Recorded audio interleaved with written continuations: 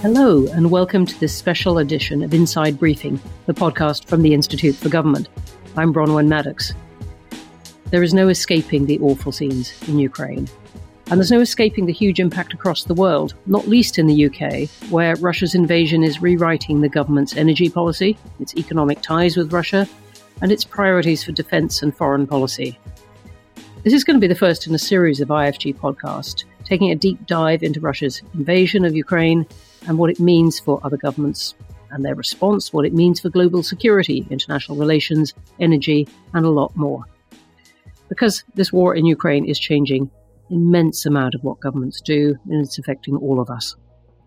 Today we're going to look at the impact of sanctions on Russia and on the West, what this means for Vladimir Putin, what it says about the way that the UK in particular embraced Russian money. And to discuss it all, I'm delighted to be joined by three people with a deep understanding of how Russia works and indeed how Russian money moves around the world. Oliver Bullough is the best-selling author of a number of books on Russia, most recently Butler to the World, billed as the book The Oligarchs Don't Want You to Read, and it's about how Britain became the servant of tycoons, tax dodgers, kleptocrats and criminals. Hi, Oliver. Hello, very pleased to be here. Thank you for coming. Sam Green has become a must-follow on Twitter for anyone gripped by the crisis, so that's pretty much all of us. He's a professor at London's King's College, runs its Russia Institute, and is the co-author of Putin versus the People. Hi, Sam. Hello. Good to be here. Thank you for joining us. I'm also delighted to be joined by Polina Ivanova, who covers Russia and Ukraine for the Financial Times. Hi, how are you? Hi, hello. You've had to leave Moscow? You were in Kyiv? Yes, I was in Kiev when the war broke out. I was reporting for about 2 weeks before then in various parts of the country on the kind of build-up to war, and reported on the outbreak, and then subsequently a little bit on the refugee journeys, leaving the country, and then now I'm in London. Great. Well, thank you very much indeed for joining us. Let's start with sanctions. Harder hitting than perhaps Vladimir Putin expected, harder perhaps than some Western governments had expected.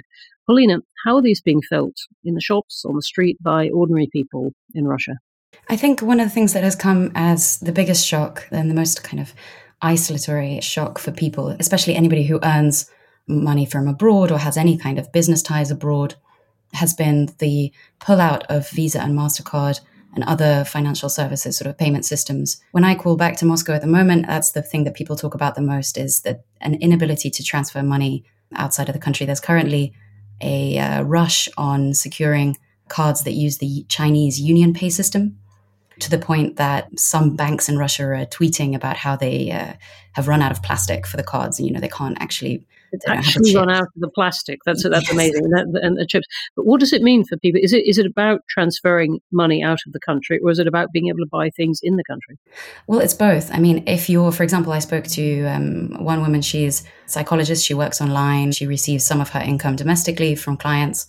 She also receives a large share of her profits from clients who are located abroad, and she just cannot receive that income anymore, and she doesn't know how to do it.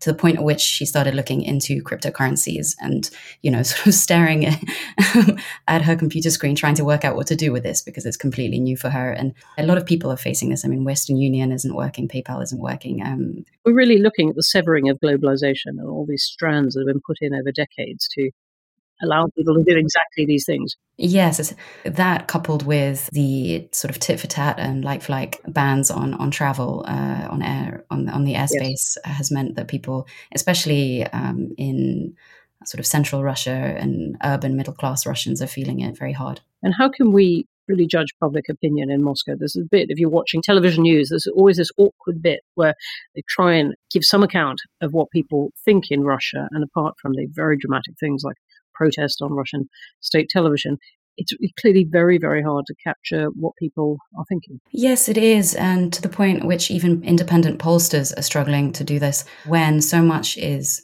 regulated, for example, the use of the word war to describe the war, and other, there's very strict new laws being introduced on how people can discuss, these military censorship laws, basically, some of which carry up to a 15-year sentence. So even for pollsters to ask questions like that by phone, they are not necessarily getting a sort of free response, right? So it's very difficult to judge sentiment in that way. I mean, I spend my time either trying to talk to people or scrolling endlessly through Vkontakte pages, Odnoklassniki, all these different kind of social media sites that are used, that are very widespread in Russia trying to kind of get a sense. But even there, the picture is blurred through the use of bots and that sort of thing. It's hard. Sam, what did you make of President Putin's latest declarations, set of assertions, speech, whatever you want to call it, on Wednesday? You attack Russians with their homes in Miami and so on. Tirade might be the word that I would use. I'll take that one. It's he had this rally today. He's clearly been trying to marshal public opinion. It's interesting. There's been a bit of an evolution, right? So when they started with this war that they won't call a war, they really tried hard to prevent Russians from thinking about it too much. It wasn't too much on television. What was there was kind of the end of the broadcast, and it tended to over time ramp up and be something that they clearly felt that they needed to get ahead of, right? But the way they've managed this war and the way they've talked about it really speaks to a certain amount of nervousness about Russian public opinion, about whether Russian public opinion was prepared for the war. Clearly, it was not. A lot of people really even struggled to believe that it was happening, even once it was happening. And then, of course, now to control the messages and the interpretations that people are getting, right? But this has really been a message of anger, right? So if you go back to the speeches that Putin made at the time that he, recognized, the alleged independence of the separatist regions in eastern Ukraine, and then declared war, and then his most recent tirade this week, right? These are speeches and addresses that are meant to make Russians angry. It's a very different kind of response, than what we saw, for example, after the annexation of Crimea back in 2014, when he was trying to give Russians something to be happy about, and that broadly worked, right? It supported his approval ratings for 4 years, despite at least stagnation and in some cases recession in the economy. I think there, even though most people, right, do seem to broadly buy the interpretation, or at least to want to be seen as buying the interpretation that the state is putting out on state television and through Putin's speeches, we're still not seeing a lot of public enthusiasm for a war that again most people in Russia seem to fairly poorly or weakly understand. And Oliver, what did you make of his attack on Russians with their homes in Miami and fondness for foie gras and so on? It was interesting. There was a sort of almost a kind of bookend aspect to it. One of the first speeches of his that made a real impression on me when I was living in Russia back in 2000 was after the Kursk submarine sank. And his sort of rather faltering response, or his disastrous response to this disaster, and I think it was 118 sailors who died, was exposed by the media channels of the oligarchs. He did a similar attack on people who lived, kept their money abroad, lived in the south of France and so on.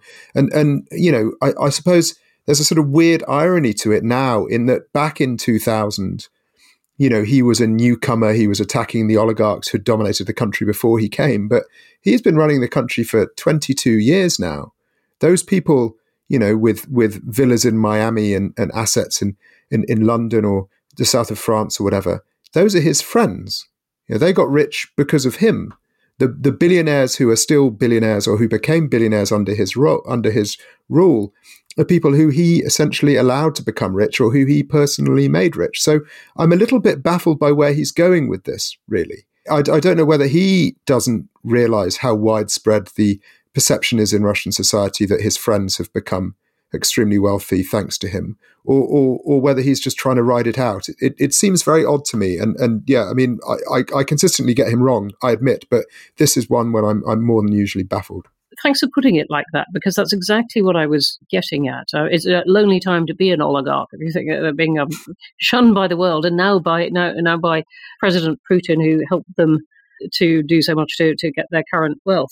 In fact, doesn't one of his daughters have a property in Biarritz? It's been variously described in the past few days as it was besieged by people as belonging to her or her former husband. Yeah, I think also possibly in the Netherlands. It's a little bit hard to get a sense of Putin's daughters, and indeed Putin's more extended family is a little bit tricky. I mean, he's always had this approach towards oligarchs. After 2014, he spoke about de-offshoreization, which is ugly a word in Russian as it is in English, trying to bring this money home. But it's always been a sort of slightly pointed, for my friends everything and for my enemies the law type approach to the oligarchs, which is that as long as they're his friends, he doesn't really see them as oligarchs and tends to let them get away with whatever they like. I mean, certainly, quite a number of his very close allies have substantial assets in London, and yet supposedly London is one of the heart of the coalition that he's railing against here. Sam, what is the point of the kind of sanctions we've been discussing? Polina was discussing the impact on ordinary Russians. I'm thinking particularly of going after these oligarchs. Mikhail Friedman, the Russian businessman who one of those sanctioned by the West, has said, if the EU thinks that I can go up to Putin and tell him to end this war and he will listen to me, things are in a bad state. It means those taking these decisions don't understand anything about Russia, and that's dangerous. Hasn't he got a point? Well, he may do, to the extent that his ability to create regime change in Russia, and those, let's be honest, that these sanctions at this point are not about deterrence, right? They're not about trying to change what the Russian government does. They're trying to change who the Russian government is. I agree with that, except you might possibly say they're about deterrence of China from Taiwan or something. But anyway, possibly, right? But we're beyond trying to deter, Russia from doing anything. And so this is about punishment, and it's about changing, the power structure in Russia, either by fomenting some combination of public unrest and elite unrest, right? And this really does have an impact on the oligarchs. Come back to that in a second. But the Friedman is correct, right? That it's very hard to find anybody in his position, certainly, or the position of most people in the Russian elite, right, who can physically challenge Putin, right? Putin has been girding himself against these kinds of challenges for a very long time. It doesn't mean that he's impervious, but it does mean that it's going to be very difficult to do. Now, if it is ever going to happen, right, it's going to happen at a moment like this, because it is a moment like this and under these kinds of sanctions, and this is where I would disagree with Friedman. It is a moment like this, and it is these kinds of sanctions that will focus the minds not just of individual oligarchs about whether they need to challenge Putin, but in fact, people up and down the elite, with the exception of maybe a very small number of people in the security services, who of course Putin does rely on, right? But this is a radical shift in the structure of the relationship between Putin and his elite, right? Up until really the present moment, Putin's role has been to govern on behalf of the elite, right? To allow all of these people that Oliver was talking about to become fabulously wealthy and remain entirely unaccountable, and to manage the relationship that these people had and that the state has with the public through Putin's ability to have some degree of legitimacy, something that, of course, none of the oligarchs do, right? So that changes now. If Putin is able to push Russia into this position in which it is entirely cut off from the West, in which the oligarchs can no longer use their assets and their ability to multiply and use those assets in the West, if they can no longer use those assets as a source of autonomy, right, then they essentially become salarymen in the service of Putin to a much greater extent than they ever have been before, right? That's a tremendous loss of power from their perspective. And again, it applies really to absolutely everybody in the system. And so there is a moment, and I think this is what, part of what sanctions are designed to manufacture. There is a moment in which everybody could come together and decide that's not a system in which they are interested. That, of course, only happens if they all come together as a group. And we may not be at that point yet. In fact, we could be quite a long way from it. It might take a more kind of really comprehensive defeat to do that. But what you've described is surely what many of the countries imposing sanctions are wishing for, which is, without spelling it out, regime change. Polina, I wondered what you thought, and you've been writing about this a lot for the Financial Times, what you thought Putin might do in response to these sanctions, precisely to head off this kind of unrest and discontent that might be the consequence. Well, I think he's going to be doing whatever he can to support the economy, first of all, to limit the impact on the population in general. I think that's going to be a key focus. And he has a lot of people working for him. And I think it's interesting, this point about elites. There is also a section of the elites who are sort of more technocratic and more liberal-minded, Western-minded, who are, people like the central bank chief or the heads of some of the state banks, who are now sort of in this camp as well of being forced to choose whether they, the middle ground is gone. They've been forced to choose whether they sort of defect completely or stay and keep the economy running. And so that's a very difficult boat. But Putin will be relying greatly on people like that to keep things afloat. And they've already announced some measures, sort of raising pensions, raising the minimum wage, increasing state payouts, increasing the sort of wage of public sector workers who represent a sort of not only Putin's core base, but a huge amount of a huge percentage of the population. But other things that we could see, I think one of the most dramatic things that we could see happening as time goes on is moves against Western businesses in Russia. You mean by that, for example, taking their property? In BP's case, the stake they have in a Russian company and so on. So there's been this massive corporate exodus. Some of the companies have said that they're just suspending operations and will continue to pay workers, but a lot of those suspensions will gradually potentially turn into kind of just full pullouts from the country, and they may see their assets nationalized and new companies come in, Russian businesses taking over. So that will be quite an extreme measure. It'll be practically unprecedented, but they may take steps like this in order to, for example, prevent massive job losses. And I think that's one of the real risks for looking ahead is unemployment. Oliver, what do you think about this point that Pauline has just been expanding on about whether Russia can protect itself from the effect of these sanctions and whether it might just drive Russia closer to China? Yeah, I mean, I think that the role of China is obviously a really interesting one. I mean, as we speak, there's just been a conversation between Biden and President Xi, and it's not entirely clear exactly what the meaning of the Chinese communique is, but it certainly doesn't look like full-throated support for Putin. There seems to be certainly if not a degree of sort of ambiguity from China, then a bit of studied neutrality. Will Chinese companies be willing to risk secondary sanctions in order to support Russian industry? I mean, that's a key question. But a lot of the Russian industry, the Russian car industry, for example, is as reliant on global supply chains as Western car manufacturers are. And without those imports, it's hard to see how they can function, whoever owns them, whether, Russia ends up sort of nationalizing these companies or not.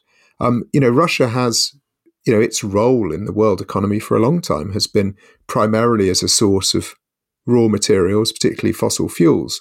And it's really interesting to see if the EU is going to follow through on its promises to reduce dependence on Russian imports and also to increase production of renewable energy, because that would be in the long term quite a threat to the Russian business model. I mean, the Russian economy is already not very strong. I mean, it's sort of size-wise somewhere between sort of Italy and Spain. It's not a huge player globally, and without those import earnings from fossil fuels, it would be even weaker. So the longer this crisis goes on, and the more likely it becomes for Western countries to follow through on these promises to really move away from using Russian exports of oil and gas, the more Russia becomes sort of strategically weaker and, as it were, even more reliant on China than it has been before. So I don't know.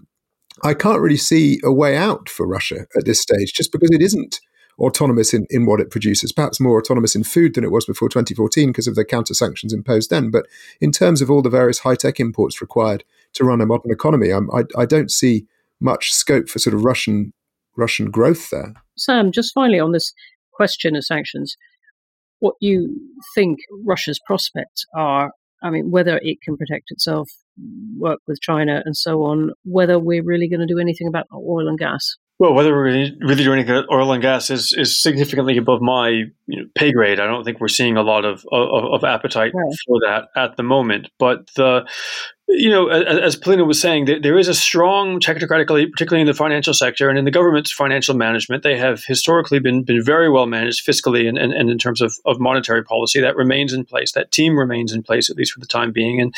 And through some capital controls and other things, they've been able to stabilize the ruble. They've been able to, as a result, probably mitigate, at least in the short run, the impact on prices. Although what I'm hearing from people in Russia is that some things, including staples, have begun to go up quite significantly. Putin has been very clear that he does not intend to start printing large amounts of money, and so a degree of austerity will eventually begin to bite, and there will be more pressure on the budget and on the ruble as a result. I think that the bigger question is, again, if you listen to them and if you can look at one of the things that that Putin said in his speech the other day, right, was that roughly half of the world, right, is not participating in Western sanctions, right? Of course, that means China, India, and a number of developing economies, right? And Russia may feel that they can sort of reorient their trade in that direction, which may be possible in the long run. There'll be a lot of transaction costs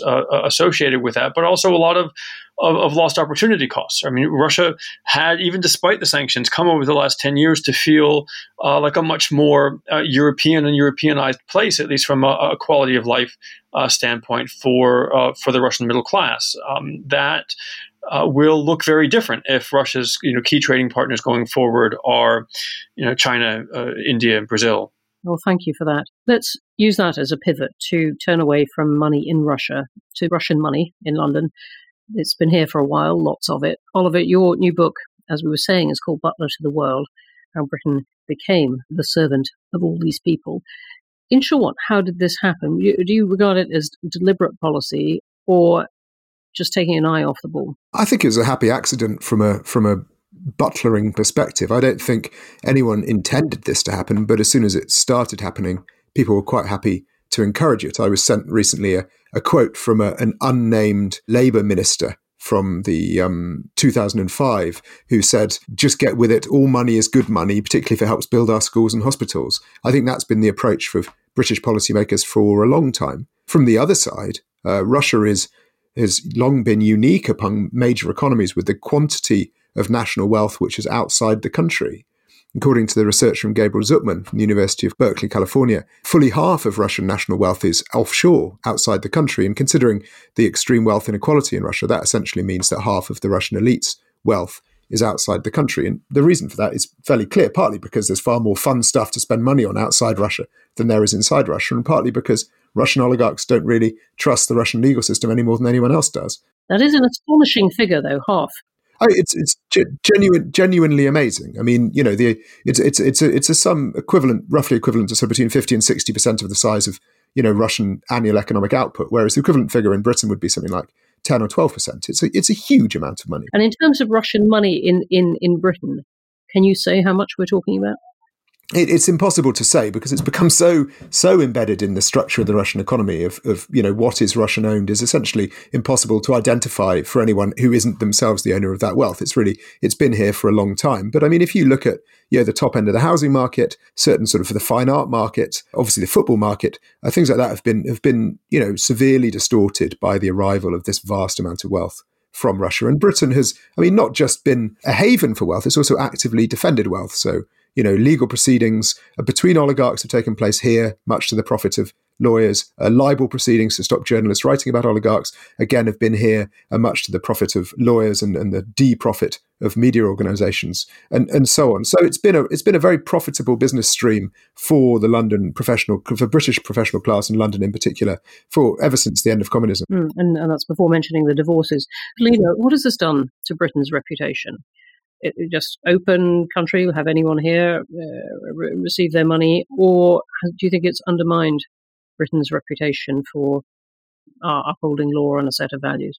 Well, that's hard to say. I mean, from the perspective of the Russian elite, many measures that Britain has introduced to try and regulate this have sort of been either quite successfully sidestepped or loopholes have been found. So there is a degree to which it is perceived as flexible, especially the court system. But I think the popularity of the London way of life, for example, has continued despite, I think, diplomatic relations between Moscow and London being at potentially one of their worst points ever. Regardless, that appeal has continued. The public school appeal, the appeal of the lifestyle has remained strong for the museums, the houses, and there's been a huge amount of investment in it. How would you say what that lifestyle means to Russians who want to spend part of their life outside Russia? What was the great magnet? I think it's a combination of all sorts of things. I think the point raised about property rights is an important one. I think people there's a huge amount of risk involved in doing business in Russia, and there is a strong degree of privacy in the British system that has favoured keeping Russian money here. But yeah, it's been a strong cultural appeal that's built up and over time. No, well, thanks for that. And as people do take trouble to say, it doesn't mean that every Russian in London at the moment is an oligarch or close to Putin. Sam, I'd love it if you could pick up this point about Britain's reputation and how you think other countries look at Britain now in this particular aspect. Well, I mean, I think Britain gets a lot of bad press for this in great measure, and deservedly so, right? Through the efforts of people like Oliver and Polina, right? And so I think Britain does get singled out. I'm not sure it's entirely fairly, in part because there's lots of other places where this is happening. It happens in the US, it happens elsewhere in Europe, but Britain is in some ways a fantastic store of value, right? It's a wonderful place if you're looking for large assets that are liquid and that are protected, right? There's not a whole lot of other places where you can do those sorts of transactions. So to a certain extent, it is going to come here. I think there is a bigger reckoning behind all of this, though, which is that we had this assumption at the sort of very end of communism, as countries like Russia and others were, beginning to build market economies, and I think there was this very easy assumption on the part of Western politicians and economists in particular that if you created capitalism, created a capitalist class, right, that class would accumulate wealth and begin to develop a demand for the rule of law in order to protect that wealth, right? And the first thing certainly happened, right? These markets became fabulous places in which to accumulate money and to earn money much more rapidly than you could anywhere else, in large part because there wasn't the rule of law in places like Russia. The assumption, however, that the oligarchs and others would want the rule of law turned out also to be true, but it also turned out to be that they could get that rule of law outside of Russia, right? And so essentially what we did was we allowed them to have this kind of institutional arbitrage in which they could have the best of both worlds, right? They could earn fabulous amounts of money in Russia, greater returns than would ever be available to them in any Western market. And then protect those assets in the West. And so, but by allowing them to do that, we have essentially enabled the Russian government, the Russian regime, to remain unaccountable and to continue undermining the rule of law. Right. So the place where I think the reputation of the UK and other Western governments has taken the most damage is, frankly, in Russia itself. Right. When I hear from Russian friends, colleagues who are out risking their lives and their security on the streets protesting against this war, or who are now fleeing to places like Armenia, Georgia, Turkey, anywhere they can get out of the country, right? They're happy for the support, but they do wish that Britain and other Western governments had understood what they were saying about the damage that this kind of institutional arbitrage was doing to Russian politics a very long time ago. Thank you for that. You put it very well. It's having it walking both sides of the line, if you like. Oliver, the UK government passing the economic crime legislation, does that go far enough? No, I mean, I think if it's a start, then it's a good start in that it exists. But it's the Economic Crime Act, which was received royal assent at about 1 a.m. earlier this week. I rather hope that the Queen herself wasn't dragged from her bed to do that, but hopefully that's some kind of automated process because it was about 1 a.m. But it's a pretty shoddy piece of legislation. I mean, it does some little tweaks to unexplained wealth orders, which maybe toughen them up a bit. It does some stuff to allow sanctions to be brought in. That's good. But really, the core of it is this transparency of offshore owned property. Oligarchs like to use offshore companies to hold property in the UK, so we can't find out who they are. And that's been a problem for a long time. The government first promised to do something about this in 2016. But this piece of legislation, it's full of so many loopholes that it's hard to believe that they couldn't have done better considering how long they've had to prepare it. It shares all of the same loopholes that Companies House uses, and those loopholes are why vehicles from Companies House have featured in every single major money laundering scandal out of the Soviet Union in the last 20 years. You could do a whole podcast just on Companies House and the failings there. Yeah, I mean, well, so this replicates that. So yes, if there is a sequel to this Economic Crime Act, a new economic crime bill, which is better than the original, then great. Then this will be a good start. But if this effort runs out of road and everyone gets interested in something else in a couple of months, then that's bad. And we just need to remember that It was only in January that a government minister resigned in the House of Lords because of the government's failure to pass the economic crime bill. This is not something Boris Johnson had a huge passion for. He's been dragged kicking and screaming into this because of the fiasco of the government's response and the slowness of its sanctions policy. So it's pretty feeble, to be honest. I would say I'm disappointed, but that would suggest I was appointed to begin with. We'll have to see if they come back with anything else on this. I mean, it was going to be delayed, and then it was revived after all the protests, and part of this brought forward. We'll have to see if they go further. Paulina, just a final thought from you, perhaps to bring it together. We're looking at this extraordinary situation where the UK and the West are stripping away ties with Russia that have been built up over decades, not just trade and finance and energy and money, but science and culture and so on. What's this going to do to Russia? That's a very good and very important question. I think it will have a very powerful impact on the political makeup of society in Russia.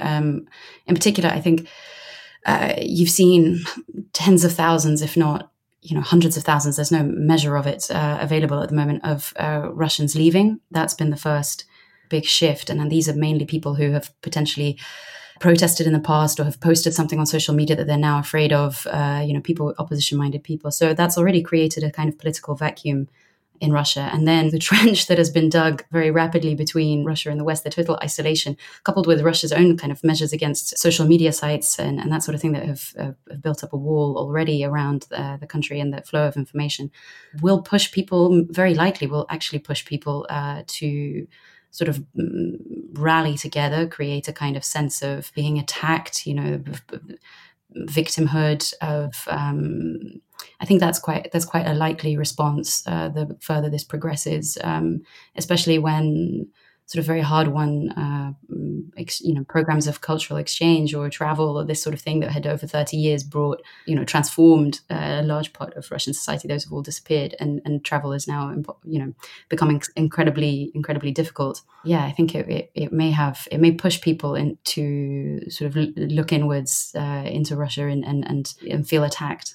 Well, thank you. That's absolutely fascinating, and obviously something we want in all its nuances to look at in the future. But thank you for that final musing look into the future, which is so very hard to foresee at the moment. Well, thank you all. That's it for this special episode of Inside Briefing. My huge thanks to Sam Green, Paulina Ivanova and Oliver Bullough. Thank you all for listening at home. If you like this podcast, do check out our sister podcast, IFG Live. We've got a very timely discussion with the Chief of the Defence Staff, Admiral Sir Tony Radakin, coming up, and we'll be returning to the war in Ukraine, what it means for the world in the coming weeks. You can find all our podcasts at iTunes, Spotify, and all major platforms. Do leave us a review too. I always ask, we always appreciate it. And don't forget to visit our website at instituteforgovernment.org.uk for all our latest work. Whatever happens next in Ukraine, the world, and Russia's place in it has changed. Thank you.